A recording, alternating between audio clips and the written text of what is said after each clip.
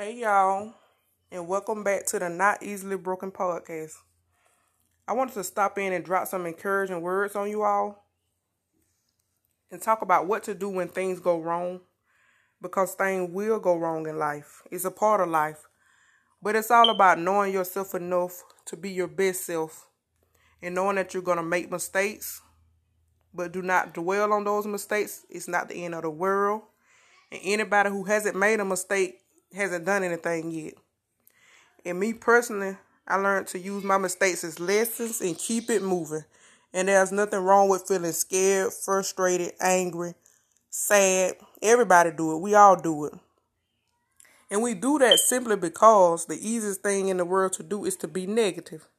And the hardest thing to do is to believe and be positive. So you have to take a leap of faith and believe and trust that everything will be all right and that you're in control of your destiny.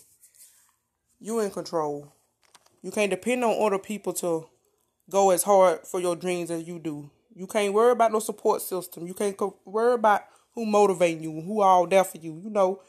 You got to do it. You got to get in beast mode. You got to shift your mindset.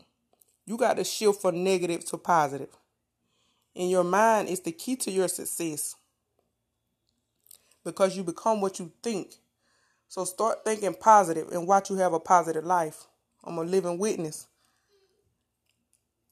And life is precious. And God did not give it to us to be negative and miserable, worried, frustrated, sad every day. Of course, you will feel those things sometime, but do not become those things. Just because you angry or frustrated, don't sit there and become an angry or frustrated person. Shift your mindset. I shifted my mindset by doing daily affirmations, watching motivational videos, YouTube, Facebook. I actually got a life coach and writing in my journal, and I meditate also. So just think about that message, and I love you guys, and remember that this is a never-ending journey, and you are always becoming, and there's always ways to become a better you. Talk to you next time.